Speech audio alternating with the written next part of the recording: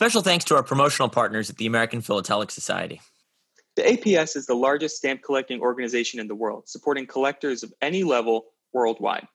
For more information about membership and APS services, visit stamps.org. Hi, I'm Michael Cortese of Noble Spirit in Pittsfield, New Hampshire. And I'm Charles Epting of H.R. Harmer in New York City. And this is Conversations with Philatelists. So, Michael, our guest today is someone we've been emailing with quite a bit the last week or so, which we'll get to more in the interview because I think this is a very exciting development for our podcast. So we'll talk about that. For starters, Matt Hill is the editor of Stamp Collector Magazine, which is a very prominent sort of generalist philatelic publication in the United Kingdom. We're going to be talking with him today about his journey with the magazine, what it is the magazine includes, because I think that'll be interesting to a lot of our U.S.-based listeners. I say U.S.-based listeners as if we're not both sitting in the U.S. right now. But I think this will be interesting to hear, what it's like to run a magazine in the United Kingdom and sort of compare that. We talked to Wayne Youngblood, who's the editor of a number of U.S. publications. We've talked to other people who have their hand in publishing in the U.S. And I think that'll be a lot of fun to hear about. So Matt Hill's going to be our guest. And again, this is someone we've emailed with a lot, but I don't believe either of us have ever spoken to him, which is I think going to be a lot of fun.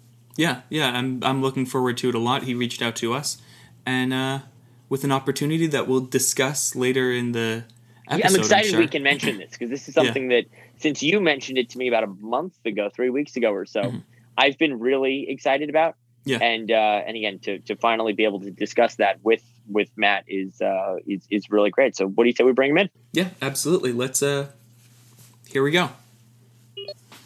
Hi, how are you? Good. How are you? Good, thank you. Yeah. Thanks for joining us. Oh, no, thank you for having me. Of course. Do you mind just talking a little bit about what it is you do at Stamp Collector Magazine and the All About Stamps website? Sure. Okay. So I'm the editor and also the associate publisher of Stamp Collector and the website. So to give you a little bit of history, I actually joined as the editor 14 years ago. I think it was actually 14 years ago this week. Wow. So you'd think I'd be good at it by now, but So it was originally called Stamp and Coin Mart back then, and it covered coins as well. But since then, it's kind of evolved over time. And probably about 2 or 3 years ago now, we split the coins out. So we have a different magazine called Coin Collector, and we have Stamp Collector. So obviously, as the editor, it's my job to put it all together every month. Work with contributors, different organisations, societies, organisations like the British Library, who have a really big philatelic collection. I don't know if you guys have seen it in London. That's on my to-do list. Yeah, it's interesting because obviously the British Library is a big building. You kind of walk in and there's a cafe and people sat everywhere and on their laptops. And all along this wall, there's these frames of philatelic material, and people just walk past them. So there's all these treasures right there. It's just a couple of minutes walk from King's Cross Station. So if you ever get to London, so we work with them. We work with the Royal Philatelic Society London, all kinds of organisations really, just to put the magazine together, and that comes out every month. For an American collector who's maybe not familiar with Stamp Collector, can you explain sort of what the content includes, what level it's aimed at? Because again, it's something that I think it's evidence of how vibrant and strong the British philatelic scene is. That there is this magazine, but can you maybe sort of contextualize it for a U.S. collector a little bit? Sure, yeah. Obviously, we're based in Britain, so we do have a focus on British stamps. So we'll report on the latest stamps from the Royal Mail in every issue. We'll try and cover at least one British subject, whether it's Victorian, Edward VIII, whatever it is.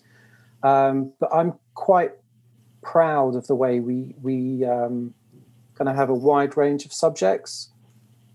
So if you ask any collector what they collect, I know you guys. Was it Franklin D. Roosevelt's New Deal?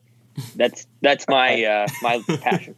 Yeah. So if I ask another collector somewhere, they're probably not going to say the same thing. So for me, the trick is trying to cover as many subjects as possible, but make them interesting to people who probably aren't going to collect that, or they might think, oh, well, I may collect that, or I might buy 1 or 2 stamps, but probably not going to specialize it in the way that the person writing the article is. So it's getting that wide range, and that kind of reflects the diversity of the hobby, really. So we do cover a lot of US stamps. I have a bit of a soft spot for US stamps. When I first started as editor, that was going to be what I collected. The kind of early pictorials, the Columbia Exposition, that kind of thing. I soon realised they're quite expensive. And I also realised that because it's like a monthly deadlines, with producing a magazine every month, I will receive an article, I'll edit it, put it in the magazine, we'll get it all ready, and I'll be so enthusiastic, I'm definitely going to collect that subject. That's fantastic. And then the next day, it's something else. So, which I guess is a bit like a lot of people who work within the industry. Mm-hmm. You don't have time or the means to collect everything. So yeah, for an American collector, I'd say we do cover everything around the world. We often cover US stamps in there as well.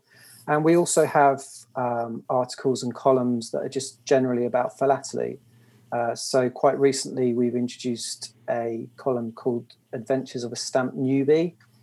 And that's Laura McKierney. She comes up with a subject and kind of gives a bit of a guide to it, how she's discovered it, but then asks questions. How does this work? Which one shall I collect? And then readers come back to her with feedback. So it's kind of that community feel that we really enjoy. So yeah, there's plenty to read, whatever you collect and wherever you are in the world, really. Yeah, I saw that. I was looking at the All About Stamps website last night, and you guys have over 600 articles on stamp guides specifically, between collecting different time periods, individual issues, or diving into unique, one-of-a-kind items. So was that because you were seeing a large demand for those kind of articles to be published? There were a lot of people looking for specific guides, or was that something that you felt was a void that needed to be filled in the stamp magazine world? I think the website has definitely evolved. 10 years ago, it would have been a website for the magazine. Mm-hmm. Now it's a website in its own right. It's something completely separate. Oh, okay. Obviously, we cross-promote them and we send mm-hmm. people to each platform. But we wanted it to be something completely separate. So yeah, there was a demand for those kind of stamp guides.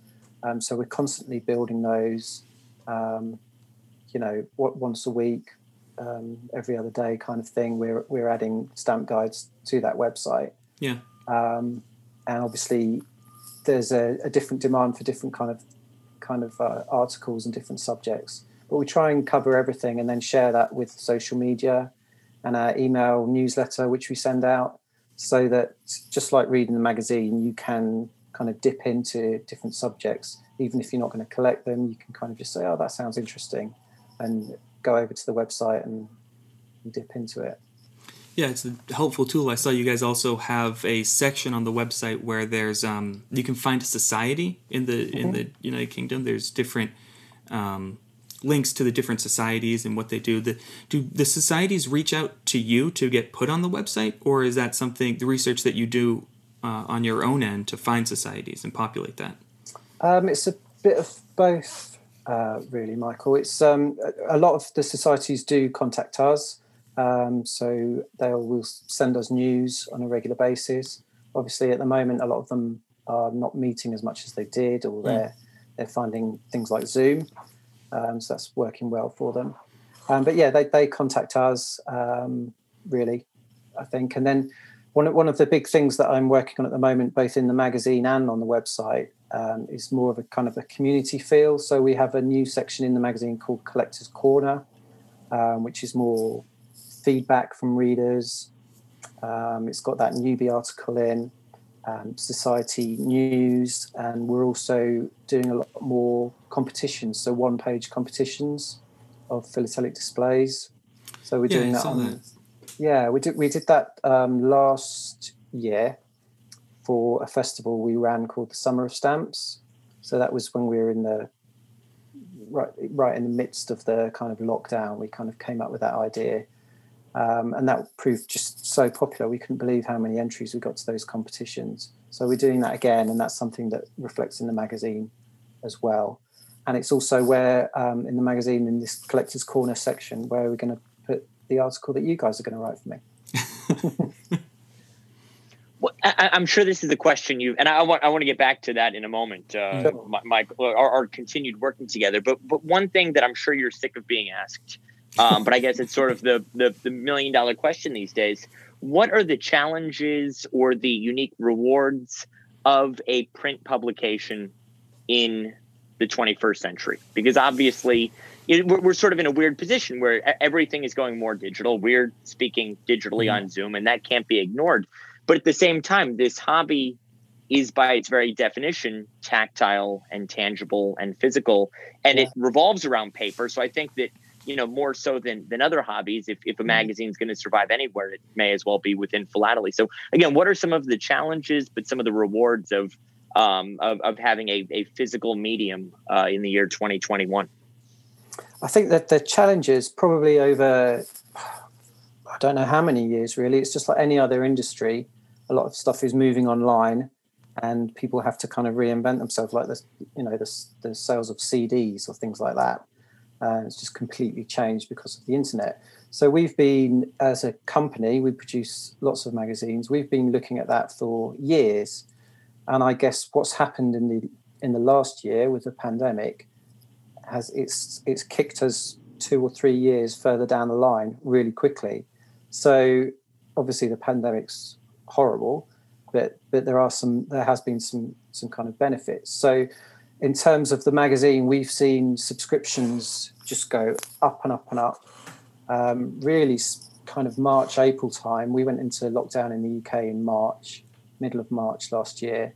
And from that point onwards, subscriptions, which have always kind of ticked on an upward scale, which is encouraging, but suddenly they've gone through the roof. Our website's gone through the roof, and we also have a digital edition as well, and that's really increasing in numbers, which is, for US collectors, that might be the best way to read the magazine, because they get it straight away, rather than having to wait for the plane to arrive with the copies. So at this rate, you're probably getting them months after they're published in the US, given our situation with the Post. Yeah. Well, yeah. I mean, just the pandemic, the way it's affected some of the deliveries to places like Australia as well. I know it's a lot longer than normal. So the digital edition's really taken off as well. So that's some of the kind of that's how we're adapting to the new world, I guess. But for me, it's really reassuring to know that there's definitely a place for paper, for a paper magazine. So people are still buying it in the shops. They can still buy it via our website, and people do that. Those sales have gone up as well. And that's really a result of most of the shops being closed because we've been in a lockdown. But the subscriptions, that going up, that's really encouraging. We're trying to develop that so that we can bring in more benefits to subscribers. So they get the magazine, but they'll get things on the website as well. So it becomes more of a kind of a membership. And I think that's kind of where the future of magazines is headed. Well, this is something that I go to bookstores all the time, and there are very few coin publications on newsstands and no stamp publications whatsoever. Where can people pick up Stamp Collector physically in the UK? Because I think this would be interesting for Americans to hear by comparison. In the UK? Right. Where could I go? If I didn't want to buy it online, where could I go buy a copy in person? What sorts of shops would stock it? Yeah, well, the main one in the UK is WH Smith's, which is a major newsagents. So that's where we sell probably 75% of our copies. Oh, and then it's independent newsagents, some supermarkets. It's incredible. Stamp shops, that kind of thing. And I think in terms of the US, I know we do export copies, and I think the majority of those are to Barnes & Noble, if that makes sense. I'm not sure what other stores we do. It's like the largest...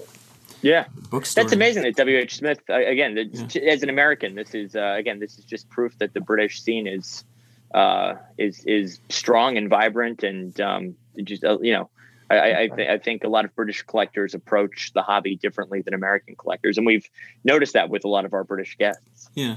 So so if you obviously you are in the US, so where would you buy a magazine now if you wanted to? A stamp magazine online. Yeah, online. Yeah. Okay. A non-stamp magazine, Barnes & Noble is basically the big one, or a supermarket. But in terms of stamp magazines on newsstands, it's virtually. The APS did something for a while where they would drop magazines in different newsstands for people to pick up and get interested that way. But I don't think we can buy physical. Not to get into the minutia, but my understanding is that because the APS is a society journal that has new membership information in it, you can't sell that at a newsstand because it has people's information in it. So I think that's a big difference as well. I think an analog would be Lynn's in the US, which is a non-society general interest publication. Yeah, it's interesting. It's just so interesting. Yeah, I love learning the differences on both sides of the Atlantic. It's fascinating to me. So if I can bring it back to probably the third sentence you said quite some time ago, when you talked about the stamp magazine and the coin magazine used to be one, and then they split. So what fueled that decision? Was it more stamp collectors and coin collectors saying we want a magazine just for our own thing, or was it a decision on your end, or? It was all of those, really. It was a hard decision. It took probably a couple of years for us to kind of make that step. And being honest, I think some of it was a commercial decision as well. Obviously, the magazine has advertising in it. And by having a publication for coins and one for stamps, it kind of felt, I think the advertisers, the stamp dealers and the coin dealers felt like they had a magazine dedicated for them. So that was definitely part of it. But we did have a lot of, I go to a lot of events all over, Stampex and all kinds of stamp fairs. And I'd often ask that question. Most of the readers would say to me, I don't collect coins, but it's interesting. I do read it. It's quite interesting, but it wasn't. It's not part of their hobby. I think the thinking with the magazine initially, before I even joined, was that there is quite a close relationship between the two hobbies. And there are. You look at some designs of coins, and they're the same design on a stamp. But we wanted to give both subjects more focus. The focus they deserved, really. Was there any difficulty in changing the way that you presented articles or anything like that? I imagined when you split a magazine that have two vast areas of kind of material to cover, when you split it like that, you either have to make it up with, if you're trying to keep the same page count, you've got to make it up with new articles. So was there any new types of articles that you highlighted that you couldn't highlight before once that happened, or did you cut the size of the magazine for both of them in half? No, we didn't do that. So, the coin one, as it was a completely new magazine, it's slightly smaller in pagination than the stamp one, and it still is. It's doing so well as well, the coin one. So all that kind of worry and a couple of sleepless nights about making that decision, it was definitely the right thing to do. So for stamp, it was really exciting actually to have those extra pages to dedicate. There's just so much to cover in philately. There's so many subjects. So one of the things we introduced was a section called Philatelic Focus, which is more the kind of perhaps a bit more academic aspect of collecting. So we have Nicola Davies, who looks after the collections at the Royal. She writes for that, and then pieces from the British Library, as I said. So yeah, I mean, the extra pages that were left by the coin moving over that was just brilliant. I can cover a lot more now. So speaking of covering things, you graciously reached out to us yes. to talk to us about an opportunity where we would get to have a column in the magazine highlighting our previous interviews from a few months before, and I think Charles mostly was going to pick up the writing of that column. You didn't leave me with much of a choice, Michael. It was no, it's an incredible opportunity, and I think my main takeaway from it, what I love about this idea, is that you talk about how you've got the website, the digital subscriptions, the print publication, all sort of coexisting. And I think it's fun that, our podcast, our YouTube videos are obviously very digital. Mm-hmm. And the fact that they can sort of coexist within this print space as well, I think shows how tied together, these seemingly disparate media can be. Yeah. And I think that's a lot of fun to sort of marry the digital podcast with the printed magazine is an exciting opportunity. Yeah. It's very exciting to have you on board. And I think what, again, it's coming back to that community and having so many different philatelic organisations and just different people all involved in whether it be the website or the magazine. And that's kind of what you guys are doing with these videos. You're bringing, you're speaking to so many different people. So for our readers to hear about the people you've been speaking to, that's just fantastic. So really looking forward to it. I think it'll be fun to, hopefully drive our listeners to the magazine and hopefully readers of the magazine will. I think, again, that sort of cross-pollination. Again, this hobby, and when you talk about, the pandemic sort of put you 2 to 3 years ahead of where you would have been otherwise. I think that this, this amalgamation of all these different platforms, whether it's people on Twitter or YouTube, reading a magazine, writing letters to the editor of a magazine, it's fun that it can all coexist. It's not a binary between one or the other. I think this shows that there's room for all of us with what we do, and I think that's really, again, that's what excites me the most about it. Yeah, and it shows how sorry, Michael, it shows how vibrant philately is, how stamp collecting is, and I think that's something that's come out over the last few months as well with things like your project and virtual Stampex and the stuff the APS have been doing. It's all been a reaction to not being able to meet in person, but it's also made the world a bit of a smaller place in some ways. So there's a positive there as well. Yeah, and it's something that we have talked about multiple times is even after this whole thing, and when we go back to being able to meet in person, that we're looking forward to doing in-person interviews. And I think that the tactile feel of that itself, if you will, it will pair quite nicely to because the columns, because it then doesn't only become about the interviews, it becomes about the experience of conducting the interview in person at a show or on location somewhere else, and that's an experience that people watching the videos might not be able to see or to feel, because we'll have sort of kind of a behind the scenes look of that. Yeah, that sounds great, and I think that's something a lot of people have said to me is how the Zoom calls and these kind of virtual events have been really fantastic. But if in the future we can embrace both those and meeting face to face, we shouldn't do one or the other. No, as soon as we're allowed back into the UK, and as soon as there's an event to go to, well, maybe perhaps the big show next year, we'd love to do something with you in person. It would be fun to have the same conversation, but sitting down, the three of us around a table would be really fantastic as well. Yeah, definitely. Yeah, that'd be great. Yeah, that'd be great. So can I shifting gears a little bit, can I talk a little bit, or can I have you talk a little bit about how many people you have at the magazine? So it sounds like you've got a number of people writing freelance articles as well, but how many people do you have directly working for the magazine? We're quite a small team. So there's me.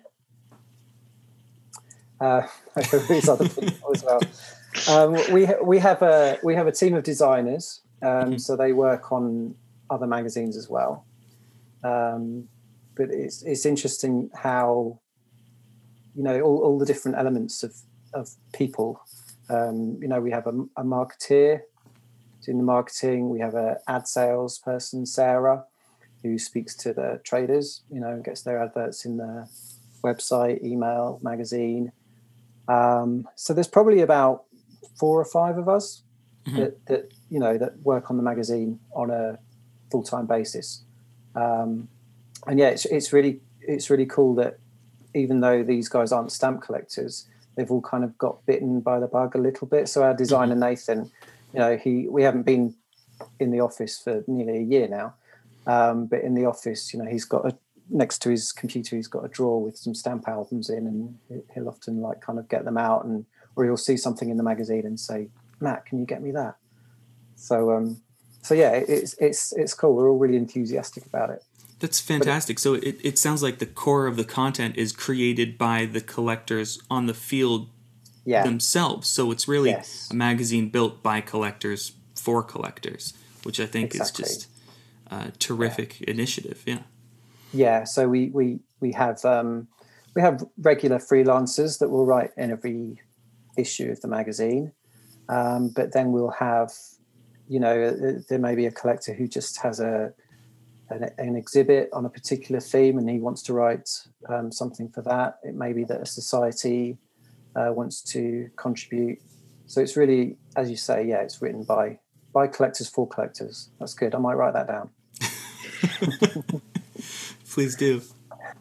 Are there any articles or interactions you've had that's, I mean, obviously over the course of your time with the magazine, there's countless words that have been printed, but are there one or two to you that stand out as particularly memorable? Or again, you talk about how certain articles will just jog your interest. Is there anything that stands out from your time with the magazine as just the highlight or the thing that changed the way you look at the hobby? What are the maybe 1 or 2 articles that stand out to you the most when you reflect on, again, all of the millions of words that have been printed? Yeah, there's so many. I tried to work out the other day how many editors' intros I've written at the front of the magazine. It was a lot, hundreds. I mean, there's just so many. I mean, one of the big things when I first, probably a year into my role, was going down to St James's Palace in London and seeing the Queen's, the Royal Philatelic Collection. So that was something that kind of really opened my eyes to how kind of prestigious collections can be, and also it was interesting just to see the collection, all the shelves, but right on the top there was some boxes, and one of them just said, I think it said Anne's First Day Covers. So that was Princess Anne's First Day Cover collection, I presume. So that just in a box up on the shelf. It was, yeah. I don't know if I should say that. Maybe it should have been. Maybe it was waiting to get sorted. You know, most of the Queen stuff was much better presented and very securely stored.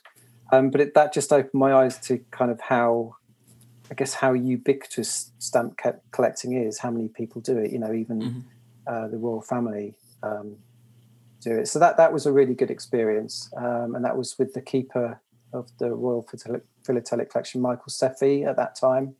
I don't know if you know Michael, but he was really nice, really friendly and helpful. I think people have an impression of stamp collecting a lot, and then when you tell them that you saw the Queen's collection or you went to a show, you know, I traveled to London for a stamp show, and people are blown away by that. I think there's a sort of common misconception that stamp collecting is insular or old-fashioned or boring. But Yeah, when you get invited to something like the Queen, I'm sure you told non-stamp collectors that, and they were certainly blown away that you got to see, Queen Elizabeth's stamps. Yeah, and then I was very lucky to be invited to the opening of the Royals' new premises. That was probably about a year ago now, and the Queen opened them. So I was, stood in the room when she walked in. That was a real amazing experience to be there. I mean, other things. I think with modern stamps as well. One of the memories I have is the Royal Mail issued a set of stamps showing footballers, so soccer stars, I guess. Soccer players. Yeah. Soccer players. Michael's on your side of that linguistic. Are you? Yeah, I was actually born in London myself. My mother's side of the family is there. I came over when I was 2 years old, so I didn't get the accent. But he still calls it football. But I still call it football. I follow Chelsea pretty. Oh, okay. Yeah, sorry. Well, never mind. It's been nice chatting. Cheers. No, that was a really good memory because they launched the stamps at Wembley Stadium, and most of the people on the stamps, the players were there, so I got to meet. Oh wow! Bobby Charlton, Brian Robson. I don't know if you know these names. Dennis Law was amazing, but on that day, Sir Alex Ferguson had just announced that he was leaving Man United. So suddenly, what became a press event to launch some stamps became every newspaper. Right. Sports writer in the country trying to interview these players. Yeah. So I remember being sat down with Brian Robson, who was the captain of England for a long time, and wanting to ask him about the stamps, and everyone else around me was from the Times and the Sun, and they just wanted to know about Alex Ferguson. So it was really interesting. I'm not sure if the Royal Mail thought it was a success or not. It kind of got hijacked that way. Yeah. And I walked out of Wembley with Jimmy Greaves, who is he was a striker, and he played for Chelsea actually, and he played for Spurs, and I support Spurs, so that was amazing to think. I've come down in my role as a editor of a stamp magazine, and I'm walking out of Wembley with one of my heroes. Yeah. So yeah, that was fantastic. That's an incredible story. That's going to make this Michael's favorite conversation. Most definitely. That we've ever had. And I apologize that a lot of it's lost on me as a ignorant American. So you've talked about what your favorite was, but do you know what the most popular article or publications? It's a good question. Is there something that you've gotten a lot of maybe an unexpected success where you published it just thinking it was a normal run-of-the-mill article and you heard a lot from people? What has sort of surprised you in terms of the feedback you get? Yeah. I think a lot of the British articles we often get feedback on, and that's I guess that's natural because the majority of our readers are British. Something we often get feedback on is when we do articles that are, say, about the hobby more generally. So, for example, just recently in our December issue, we did a big feature on the COVID pandemic and how it's affected collecting. So we spoke to people all around the world, people like Heidi from the APS, some post offices, that kind of thing. And that's when we often get a lot of feedback because it's different people's views on the hobby, the future of the hobby, what's working, what isn't. So yeah, I mean, I'm trying to think of other articles. There's just been so many. There's just so many. It's a good problem to have. Yeah, it is. There's always something to cover. We did an errors special issue a few years ago, and that got a lot of feedback as well. People sharing the error stamps that they've got in their collection, and I don't know why, but I just love errors. Yeah.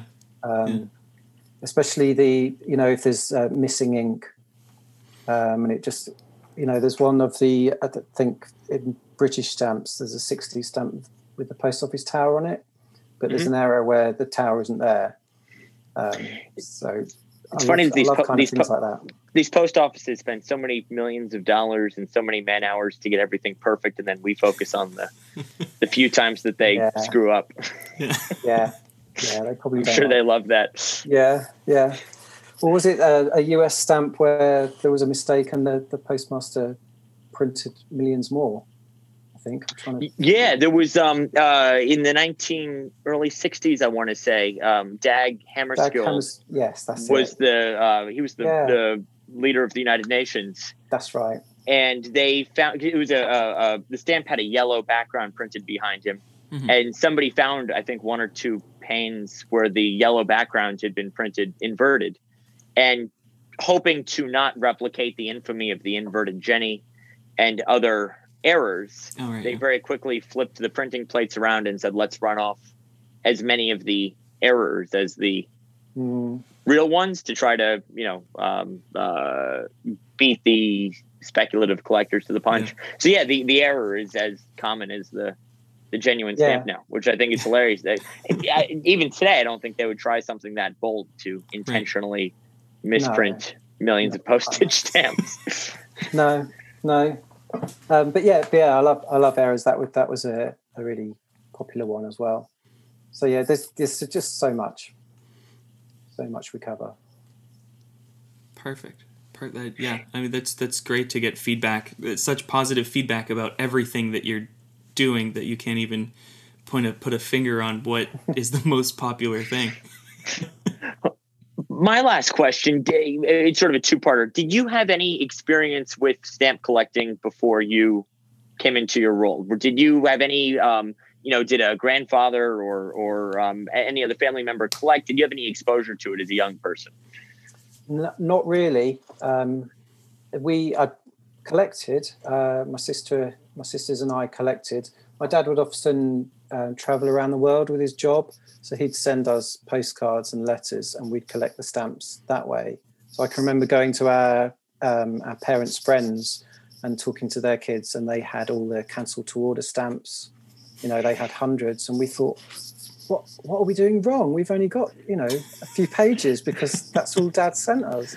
Yeah. So that was a bit of a. So you had some awareness of it. Oh yeah. I mean, I've still got stamp albums upstairs that I from when I was a kid. So I was well aware of it, but coming into the role wasn't from a philatelic angle. It was from a journalist angle. So my question to you then is, what has been the most surprising thing that you've learned about stamp collectors or about the hobby? What is there one thing that just jumps out at you as you talk about visiting the Queen's collection. I would imagine that was not something you anticipated when you were, collecting postcards from your father as a child. But is there something about the hobby that stuck out to you, or something maybe you tell to non-stamp collecting friends of yours as a fun? Is there something that was unexpected for you? I think that the value of some stamps is probably something that leapt out at me when I first started. We have pages in the magazine where we update on the latest auction results.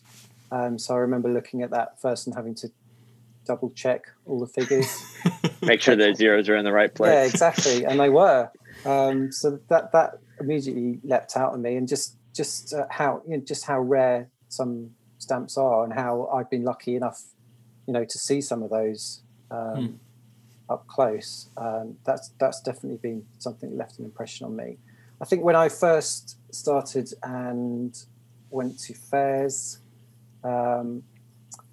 perhaps I was a little bit apprehensive. I didn't know what to expect, and just how friendly collectors are really, put me at ease, and didn't surprise me. I wasn't expecting them to be anything else, particularly, but it really did. It was so reassuring and nice to know that collectors and traders are all there to kind of help you and are so positive about it and want to spread that word about stamp collecting as well. So there's a couple of things I can think of.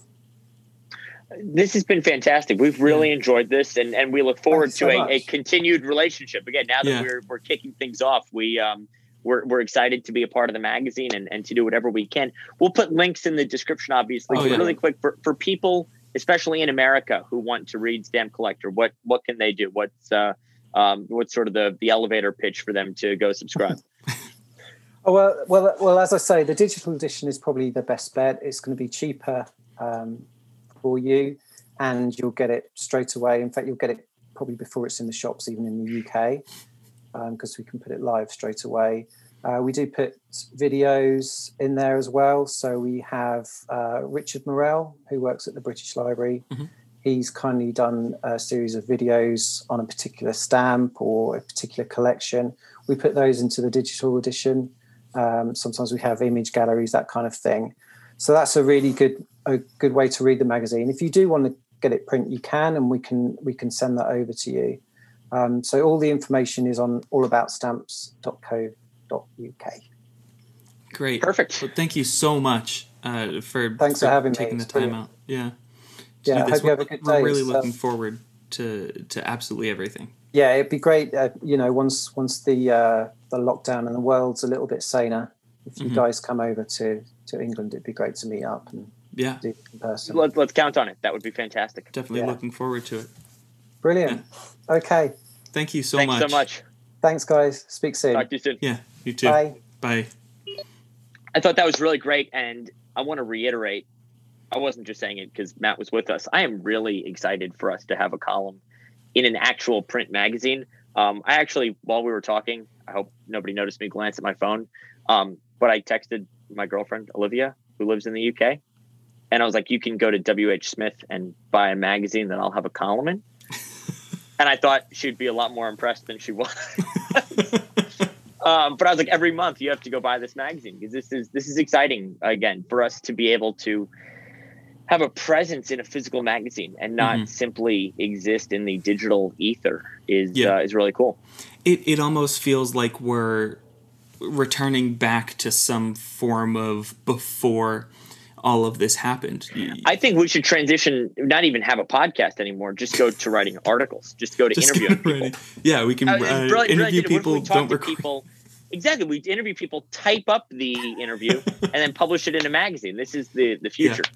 Of conversations with philatelists. Future is 1950.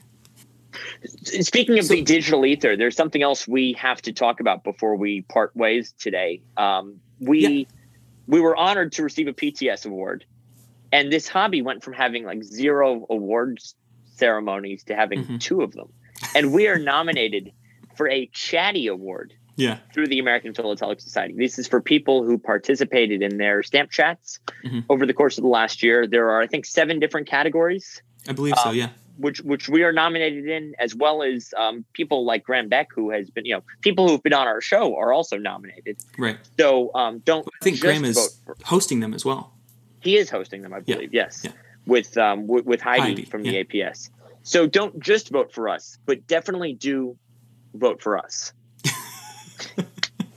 Yeah, and we'll put a link to that below, but definitely check out everybody else who's been nominated. Absolutely. I'm joking. This is not a call. Vote your conscience. Yeah. It's all just you and your vote in the booth when you go to vote. So vote your conscience. We would love if you voted for us. We would love if you voted for anybody, really, though. So I think more so than voting for us, it's about participating in the hobby. Showing the APS that people care about, who's out there. I think showing your support and casting a vote for anybody, right, us, is really important. Right. Yeah. Well, because what's so great is the APS still hosts these the things that people are being awarded for on their YouTube channel. So you can go back and watch them after the fact. It's great. Yeah, you can go back, watch them, decide which one you like the most. You can go back, watch all of them in all the categories, and then still go vote for us. No, there's some and a couple other, notably Casey Jo White, her stamp chat on the locals. I watched. I really enjoyed going through the nominees. There were some that I had watched and some that I had been meaning to watch, and then others that I missed. Maybe after I deleted Facebook, I stopped getting the notifications as frequently, and I was like, "Ooh, I've got to go check that out," because there are a lot of excellent programs that they've hosted in the last year. Again, even if you just scroll through the nominees as a means of inspiration of what to watch, exactly. I think that the Chatty Awards are fantastic. It's a great idea. We are honored to be nominated, and we're going to keep our fingers crossed. Yeah. So the voting for that ends January 31st, and they're announcing on Facebook Live, Heidi and Graham are announcing the winners on February 4th. We'll put links to everything. We'll put links to, and if anything Michael and I said is incorrect, if there's not 7 categories or any, I think there are 7 categories. Okay. Yeah. But links will be below, as well as a link to be able to subscribe to Stamp Collector. Absolutely. Which I urge everyone to do. The fact there's a digital edition, don't have to worry about postage or shipping times or whatnot, I think is great. And you get bonus content like videos. Yeah, I thought that was pretty. What more could you want? Pretty cool. Yeah. Yeah. So okay, links to the Chatty Awards and Stamp Collector down below. And yeah, I think that's all we've got. We're on all the usual podcast services: Apple, Google, Spotify. We're on YouTube. We have a website that is philatelypodcast.com. Next week, we're going to read a couple more of the letters we've received. We've gotten some great notes from people, which I love. So we'll get back to that. But in the meantime, Michael, this has been awesome as always. I really enjoyed talking to Matt, and we'll do it again in a couple of days. Yeah. See you then. Thanks, everybody.